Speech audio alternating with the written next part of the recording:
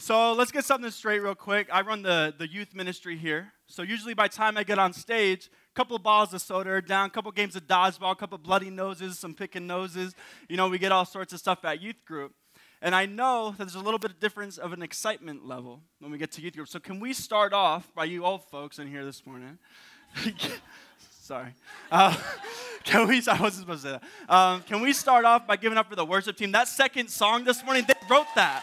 They wrote that second song. That is incredible. I just love that. Guys, this is Pastor Jason's birthday weekend. He went to a Red Sox game yesterday, and they lost to the Yankees. And Yankees fans are here this morning? Yeah. Pretty cool. I love to celebrate Jason. He does an awesome leadership over this church and just doing amazing things in this city. And for my man Ricky, dude, you have me crying up here. I can't believe it, dude. Two things make me want to run through a wall. The first thing is a good worship song. The second thing is a good redemption story. Am I right? We serve a God that loves giving out redemption stories. We serve a God who is in the business of redemption stories. And I'm also a firm believer that God gives the best stories to the best storytellers. Anybody know some good storytellers? We know some good storytellers. And I look out in this room, and I know a good amount of you guys. And I know there's some people in this room that might tell some stories to certain people, but not others. We got any stories that we keep for a select group? We'll tell our work friends a story. We'll tell our life group friends a little different story. And there's just things that we don't share in front of our kids, maybe. I don't have kids, but I'm sure some of you do. There are some stories that we don't like to share in certain circles. I think back to this time when I was in the 7th grade and I had this permanent substitute teacher, and I was a really good student, always doing the opposite of what I was supposed to be doing. And one night, like many nights, I got a call home from a teacher to my mom, and my mom answers the phone. She says, "Hey, Mr. Kramer, how you doing?" And Mr. Kramer says, I'm doing good, but I'm having trouble with Jordan. And my mom kind of gives me that look, and I'm like, yeah. And he says, I'm having trouble with Jordan because during our independent reading time, Jordan's distracting all the other students. And she's like, well, why isn't he reading? And he said, well, because Jordan's already finished his book before everyone else. And my mom kind of looks at me again, and she goes, so you mean to tell me that Jordan's finished his book before the rest of the class, and that's why he's disrupting everybody? And he goes, yeah. And he goes, well, he's lying to you, she said. And I look at my mom, I'm like, Mom, I had a good thing going. Like, don't bring truth to a situation. I had a good thing here. But on a serious note, how many of us have stories that we don't want some people to know because we're afraid of the effects that it might have? It was about 2 years ago in my life when I was going into my senior year of college at Colorado Christian, and I was really struggling with my direction. I was really struggling with where God was going to bring me, and I wanted to do things the way I wanted to do them, and I didn't want to do what God wanted me to do. And he came to me and he said, you either going to choose me or you're going to choose you. You can follow your plans or you can follow mine. And what he was calling me to do was scary. What he was calling me to do, I was uncomfortable. I felt inadequate. I was scared. I was fearful of what God was calling me to do, and I didn't want to follow him. I didn't want to follow what he was calling me to do. I said, yeah, I'll take all the blessings you can give me, but when you tell me to do something that makes me uncomfortable, I don't want to do it. And because of this, because of that fear, I kept it on the DL. I only let a few people in my circle into that story. I only let a few people know what God was really doing. I only let a few people know this because I was afraid that if I told the truth, if everyone knew what God was calling me to do, I might actually have to do it, right? We've all had these situations. We've all had stories of God, or we've had stories of breaking out of the pits, raising up from the bottom, started from the bottom, now we're here. We've all had these stories. But how many of us are afraid to share them because we're afraid of what the world's going to look at us, or we're afraid to follow that, we're afraid of being uncomfortable? Over the past few weeks, we've been in this K-series, and we're talking about how we respond to Jesus. When Jesus does things in our life, how do we respond to him? We know that he is Lord. We know that he is all-powerful. How do we respond to him?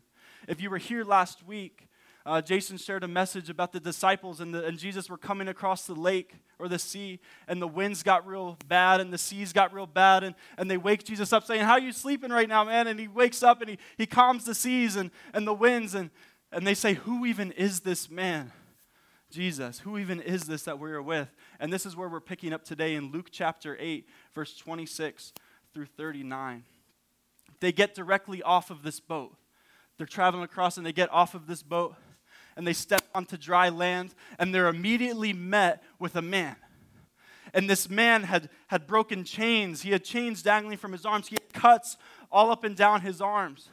And he runs up and the scriptures say that he's possessed by demons. In verse 26 we see, in verse 28 we see, when he saw Jesus, he cried out and fell before him and said with a loud voice, "What have you to do with me, Jesus, Son of the Most High God? I beg you, do not torment me."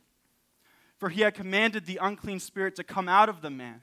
For many a time it had seized him. He was kept under guard and bound with chains and shackles. He would break the bonds and be driven by the demons into the desert. Jesus then asked him, "What is your name?" And he said, "Legion," for many demons had entered him. If you notice, when Jesus walks up, Jesus does not say, "Hey, the Lord's here." He doesn't walk up and introduce himself. But immediately, this man that is full of demons bows down before him and says, "Jesus, Son of the Most High God." Theologians would argue that this was a direct response to the disciples saying, "Who is this man?" Just moments before when they're asking, "Who is this man that even the winds and the sea obey him?" This is a direct response that the demons know who he is. The demons know that they are not going to mess with this man. They know who Jesus Christ is. They know he is the Son of God. Does anyone here know that Jesus is the Son of God? They know this without introduction. They know who this man is. When you look at the end of this passage, the name Legion, at this point in time in the Roman era, legion was a word that was used for a legion of troops, from somewhere from 2,000 to 6,000 troops. So when Jesus is walking up to this man, I imagine the disciples sitting there knowing that there's up to 2,000 demons inside of this man. That's a lot of demons. Knowing up to 2,000 demons inside of this man, I imagine the disciples were like, "Hey, you sure you want to go over there?" We've all been in a little situation where we got that one friend who kind of runs ahead the trouble. You know, you got that one guy who's always running off trying to fight the biker gang or something, and it's just like, "Hey, bro, you better chill out." And I imagine that the 13 of them are looking at Jesus facing 2,000, and they're saying, "Hey, man, you better back off." But Jesus walks up to them. They bend their knee to Jesus. These demons know who Jesus is. I imagine their perspective changed when 2,000 demons bowed down before Jesus. Some of us, I feel like we share this perspective sometimes, this with the disciples. We share this perspective that, you know what, Jesus says he's not afraid of my problems. Jesus says that he's not afraid of these 2,000 demons. But, you know, I sinned a couple times this week, and I don't want to bring that to God because, you know, he doesn't want to take care of me. He doesn't want to take care of my problems. So many of us look at our lives, we say, you know, I've done so much wrong. I have so much shame. I have so much things from these past that I don't want to bring to God because he can't handle it. We think Jesus is in a box. And now we look at Jesus in this situation, walking up to 2,000 to 6,000 demons, saying, "I'm the king. I'm Lord." They know who he is. We move on to verse 31. They begged him not to command them to depart into the abyss. And now there was a large herd of pigs feeding there on the hillside. And they begged him to let them enter these. So he gave them permission. Then the demons came out of the man and entered the pigs, and the herd rushed down the steep bank into the lake and drowned. As weird as it sounds, I think a lot of us can relate to these demons. I know there was a time in my life when I could. They knew who Jesus was. They bet their knee to him. They knew who he was without introduction. Yet they were not willing to follow his plan. Even though the plan for them was really bad. Don't depart into the abyss. When it talks about the abyss, it's talking about the pit of fire. It's talking about hell. Don't command us into the abyss. I don't want to follow the destiny that you have for me. I don't want to follow the plan that you have for me. I want to cause as much destruction as I can while I still can. Send me into those pigs over there because I'm going to rip them apart before I go to the abyss. How many of us know who Jesus is? We know the plans that he has for our life. We know what he calls us to. Yet we want to cause as much destruction in the life that we're still living. We want to live a life that is nice to the flesh. We want to live a life that we're comfortable in. We want to live a life that pleases us. And so often we put things before God. So often we're blinded by what we want, by this destruction of this life that we want, that we're afraid to follow what Christ has for us. I think a lot of us can relate to that perspective. I know there was a long period of my life. My parents grew me up in the church. It was great. I was under Pastor Jason's preaching at youth group, and it was awesome. I knew the truth. I knew what Jesus had for me. I knew that one day I'd have to give up this party lifestyle. I knew that one day I'd have to give my life to Christ and actually start living. But we had this good deal, like, yeah, God, when I'm like 25, we'll figure it out, Let me have fun for now. And I think this is the perspective of these demons. I want to do me now, but I'll follow your plan later. When the herdsmen, in verse 34, we move on, when the herdsmen saw what had happened, they fled. And they told it in the city. They told it in the country. And then people went out to see what had happened. They came to Jesus and they found a man who the demons had gone out, sitting at the feet of Jesus, clothed and in his right mind. And they were afraid. And those who had seen it told him how the demon-possessed man had been healed. Then all the people of the surrounding country of Gerasenes asked him to depart from them, for they were seized with great fear. So he got in the boat and returned. This is not the response that we were expecting. When we're talking about responses in this case series, this is not the one that you would expect. A bunch of townspeople walked up. There was this man who was all broken. They knew him broken. It says that he was shrieking in the caves. They knew who he was. They had chained him, and he had broken these chains many times. They knew who this man was, and now they see him seated at the feet of Jesus, and they're saying, Jesus, get the heck out of here. That's what their response is. The redemption, the radical change in this man's life was undeniable. This man was now clothed. He was not naked. He was seated at the feet of Jesus and not wandering in the desert. He was quiet. He was not shrieking. He was calm and not out of control. He was peaceful and not deadly. He was comforted and no longer tormented. This is a picture of God-given sanity instead of demon-inspired insanity, sin-inspired insanity. We've seen this in our lives. We've seen chains broken. We've seen marriages mended. We've seen lives changed. We've seen my man Ricky right here get baptized 2 weeks ago. We've seen life change. We've seen God redeem lives. And how do we respond to it? Are we blinded by our fear? Are we blinded by seeing the pigs run off and die? Are we blinded? Is our perspective more focused on what's hurting than the blessings that Jesus has right in front of us? How many of us can struggle with this perspective? We see these blessings are right in front of us, but we're blinded by them.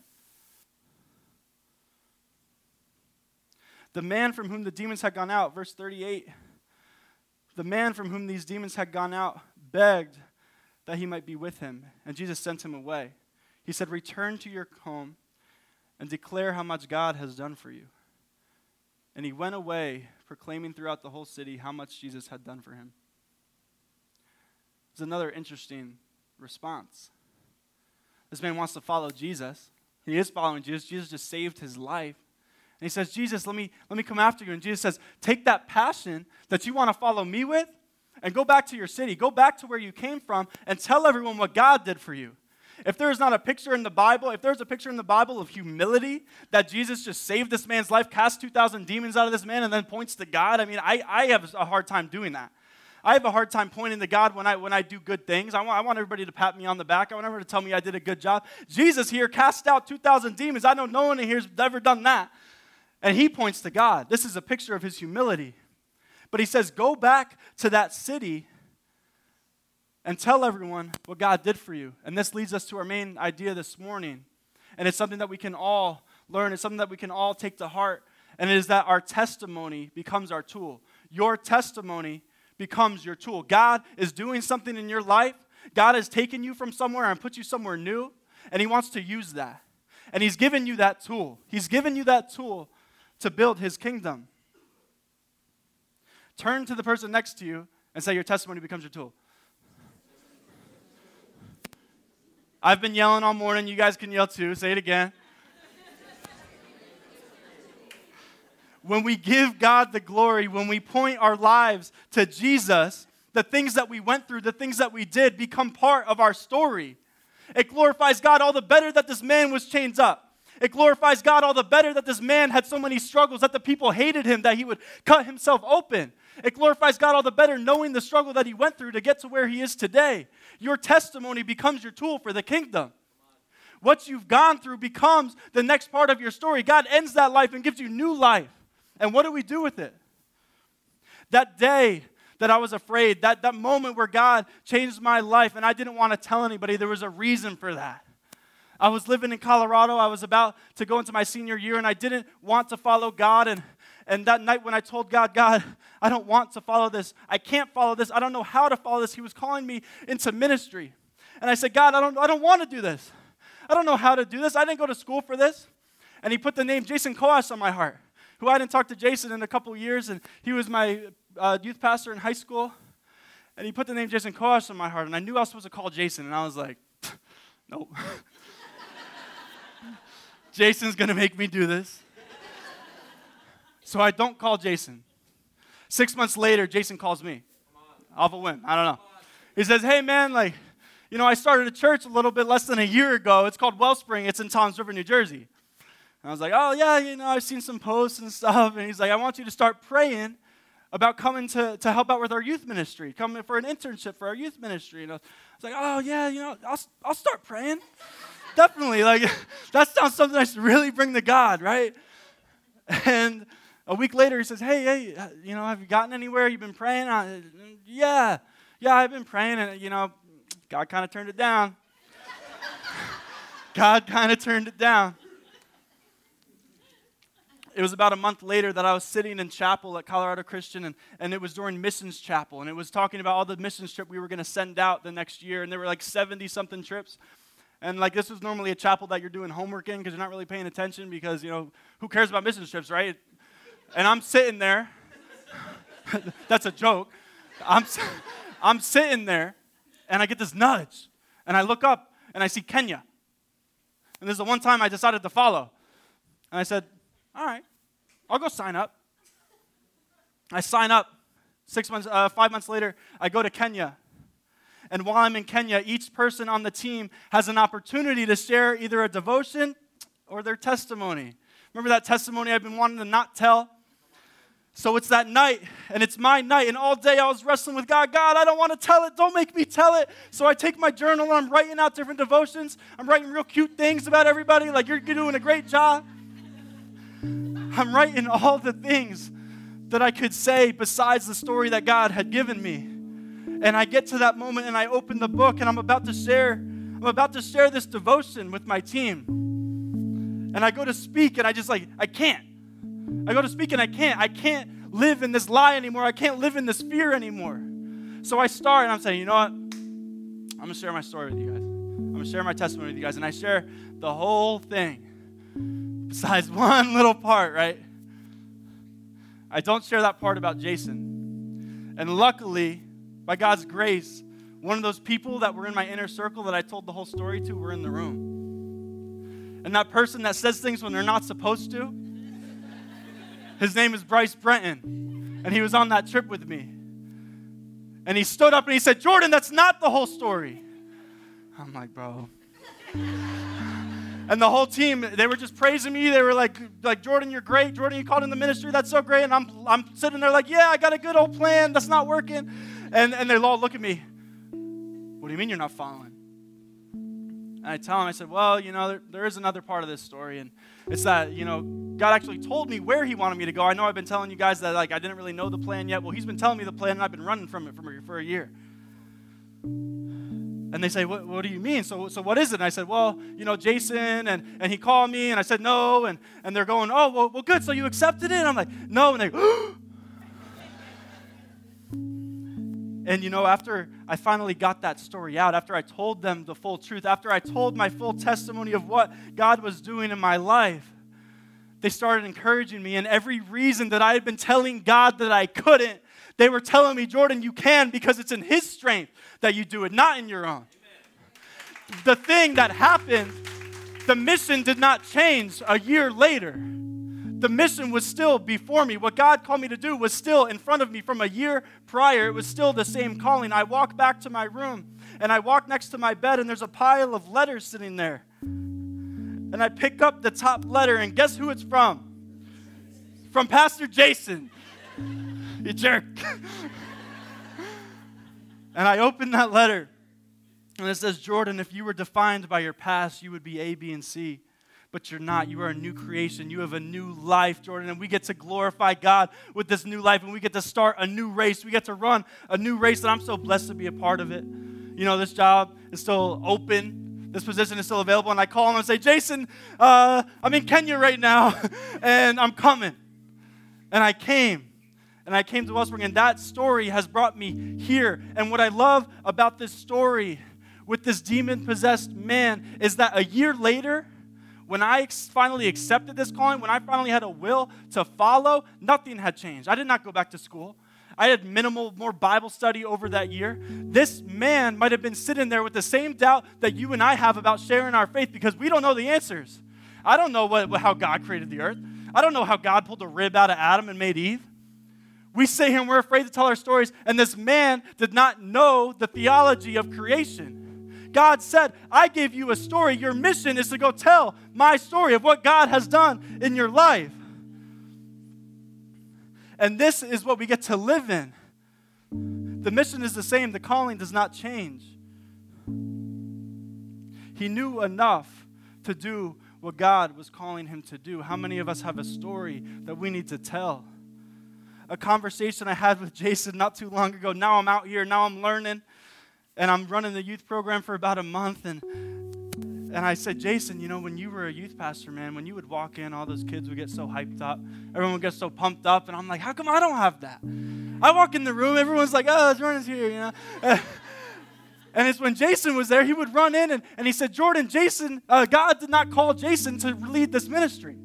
God did not call Jason Coash to lead Well Youth. He did not call Brian Prizer to lead Well Youth. He did not call Joey Robertson to lead Well Youth. He called Jordan Arce, and he's equipped you with enough to do it. So stop comparing yourself to me. You see, we've got insurance adjusters in here. We've got teachers in here. We got counselors in here. We got construction workers in here. God has called us to a place, and God knows that it only takes one to go back to where you're at, to go back to your city and tell them what Christ has done for you. There are people, you're looking at the person next to you, and they have a different role than you.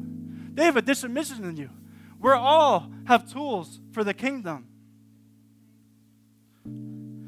Jesus gave him the tools that he needed. He did not call him to be John the Baptist.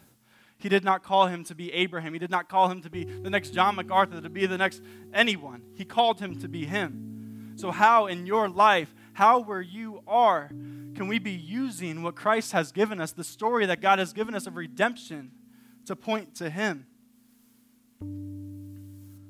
When your testimony, when your test and your trials becomes your testimony, our testimony becomes our tool, and we each are able to be a part of the purpose of the kingdom. In our testimonies, we have 3 parts. We have 3 great parts. And here at Wellspring Church, we value an all-inclusive gospel message. It is one of our 6 core values.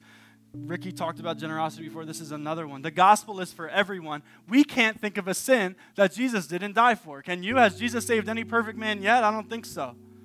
We look at this, and there are people in these seats that come from a lot of different backgrounds. There are people in these seats who come from different areas. You've done things, and I know some of us are afraid of sharing our stories. We're afraid because we don't want people to know maybe who the old us is. Jordan, you don't know what I've done. You don't know what I've been through. You have an old life, and God wants to use that in your new life. When we find Jesus, that is the second part of our testimony. We have an old life. We have found Jesus, and now we have a new life. And it comes to, what are we going to do with it? God wants to take all the wrong that you have done and use it for his glory. And he doesn't want you to hold on to it anymore. There are people in this room that have not made this decision to follow Christ. There are people in this room that are still living in their sinful life. There are people in this room that still look back on decisions and still have shame because of the decisions. And I'm here to tell you that you don't have to. You don't have to sit there and think, yes, I did do this last week. Yes, I did do this when I was 5 years old. Yes, this did happen to me. These people did hurt me, and I still live in pain because of it. Jesus Christ died so that you don't have to do that anymore. Jesus Christ died so that you don't have to live that way anymore, so that your old life can become your new life and you can start moving forward. Jesus wants us to bow down to him with all the problems in our world and give them to him. You don't have to fight alone. My challenge for us today is that we would look at the 3 perspectives in this story. We would look at the perspective of the demons. Do we know who God is, yet we still want to live in our life that we're living in right now? Or are we the townspeople who are blinded by fear? We're blinded by our circumstances to ignore the blessings that are right in front of us, to ignore what Christ is doing in our life. My hope is that for many of us, we'll take the third perspective. That we'll take the perspective of this man who was broken, and we'll remember our brokenness, and we'll remember the redemptive life that Christ has given us. And that we will take that, and that we will use this testimony for his glory. I get an amen. Amen. Cool. Worship.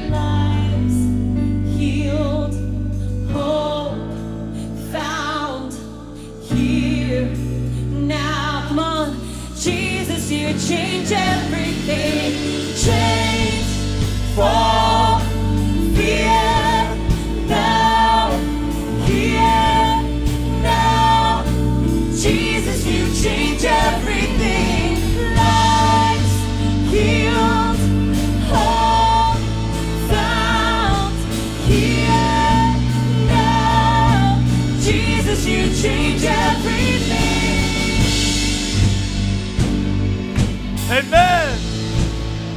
Amen, guys. We serve a God who is still alive. We look back and we see this story of God breaking the chains of fear, bowing before the Lord.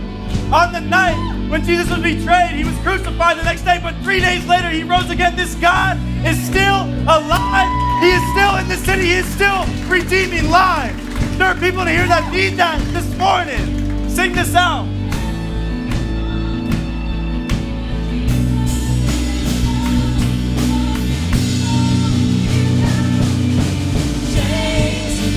For fear, bow here.